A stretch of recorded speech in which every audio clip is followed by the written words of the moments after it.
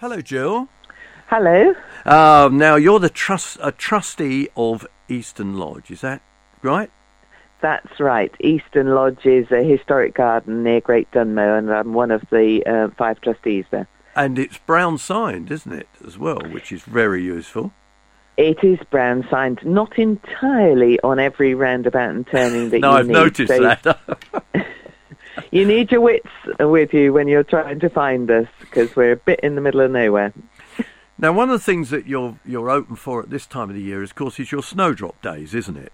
Absolutely. Snowdrops is a big thing for us. We don't have the huge number of varieties that Not like Lord Heseltine has, but we have lots of them, so you get that wonderful sense of them sort of spreading away from you. And on a lovely sunny day, they look particularly stunning. I was going to say, with Snowdrops, I mean, I was going to say most of us wouldn't actually recognise all of the different varieties. You might recognise half a dozen or so that they're different, but most of us think of Snowdrops, as you've just described them, as lovely white little flowers sitting on the end of a small stalk giving a carpet. Is that right? Absolutely, and that's what we love, isn't it? I say, I mean, even on a non-sunny day, they bring sort of light and joy that spring is round the corner, don't they? They very much so. Now, when are your snowdrops? Let's talk snowdrops just for a little while. And when are your snowdrop days? Our snowdrop days are the 18th, Sunday the 18th. Thursday the 22nd, so that's in half term, so families can come. That's a nice idea. And Sunday the 25th and Thursday the 29th. Days are quite late this year, which is a little bit unfortunate, as of course the weather is against us because it's been so warm. The snowdrops are early this year. So we're hoping that the snowdrops will last till the end of the season, open season. But on the other hand, daffodils are coming out early. So if so the snowdrops are early, so are the daffodils. So I like that. You get what you get, I'm afraid, with gardens. It is. It's quite an interesting point. In fact, that's the first time I've ever thought of that, because we prepare Snowdrop days a year in advance. We choose the days that we're going to do it. We know that we're going to open the garden, because there's obviously a lot of involvement with opening gardens at specific times. We choose the times, but we never know what the winter throws at us. I mean, if it's snowed and cold all winter, you'd be saying, well, my days are spot on. But actually, this year they're not quite spot on. Yeah. No, that's right. It's a challenge, and because we're volunteers that run the gardens of Eastern Lodge, we do have to set the dates and staff up with volunteers ready for them, and we sit there with our fingers crossed in advance that everything is going to be right on the day. We have put in hard paths. And we've completed the hard path this winter. So even if it's wet underfoot, boggy around the gardens, people will be able to get around because there's a solid path now, which we didn't used to have. So that's one plus.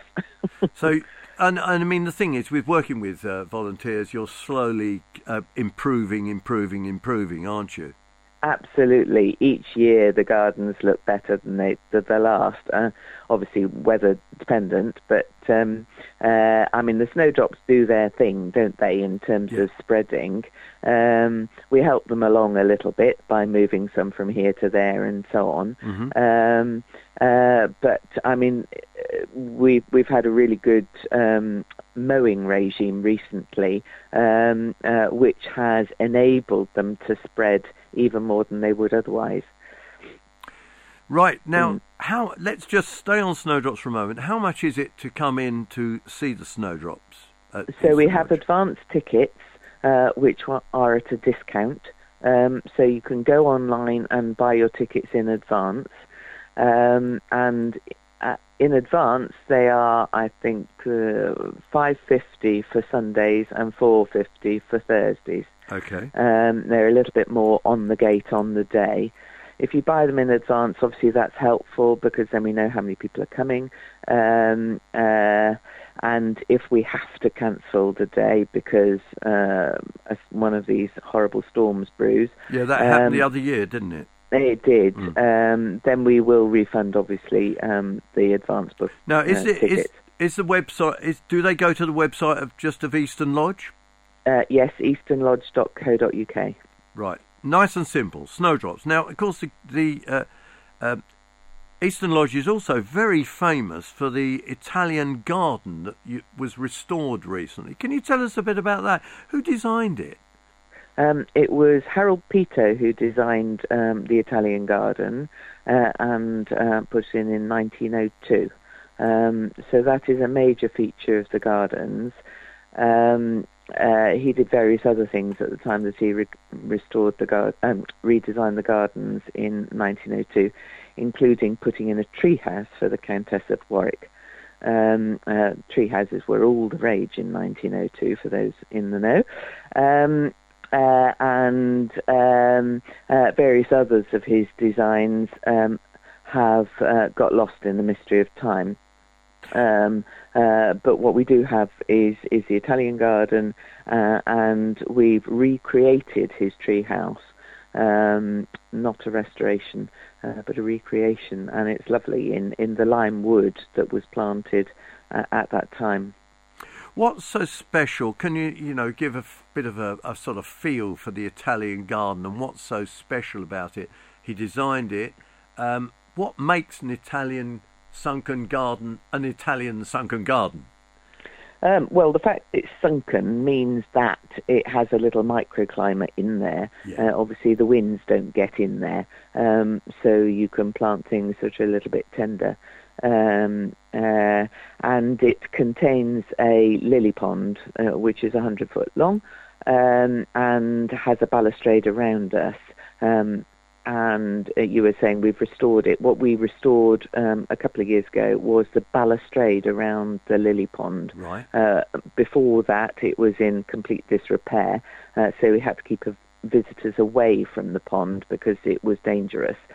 With it restored, now people can come right up to the balustrade and lean on it if they choose to watch the newts darting amongst the lilies. Water lilies. So, have you tried to recreate some of the planting that he would have done, that Harold would have put in the first place? So we have photos of what the Italian garden looked like when it was first planted up, and visitors can see those photos when they come and visit. We have got it as much as we can like it was. The thing that we've had most difficulty with is some pillar shrubs that are part of the sort of structural design of that particular garden.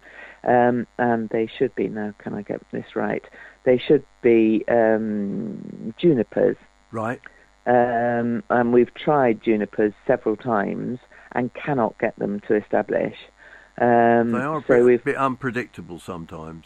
Yeah, I think it's probably because we've had lots of dry summers when we've tried growing them. So what have you replaced that with as a substitute? So we've replaced it with yews, which can be clipped. Yeah. So we're hoping that will give the same effect. And what other plants in the lower planting are you using? Ooh, there's a variety in there. So the lily pond is surrounded by, I think it is 1, 2, 3, 4, 5. I think it's 8 beds around the lily pond. Yeah. And they match each other on the diagonal. Uh-huh. So that has a lovely effect. A variety, and our chief gardener plants in order to try and extend the season as much as possible in there. That's good. So the flowers are different at different times of year. So Yeah. relatively recently, we introduced tulips, which is not what would originally have been in there. I'll let you off this.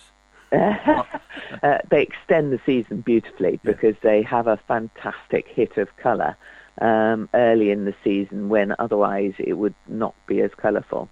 Well, I think you've given a lovely feel to that sunken Italian garden, but if people want to obviously come to Easton Lodge, let's just remind people of how they can find you on the web, please. On the web, it's www.eastonlodge, eastonlodge.co.uk. Jill Goldsmith, trustee of Easton Lodge, thank you very much for your time this morning, and I'm sure you'll get lots of people along to those Snowdrop days, 18th, 22nd, 25th and 29th of this month.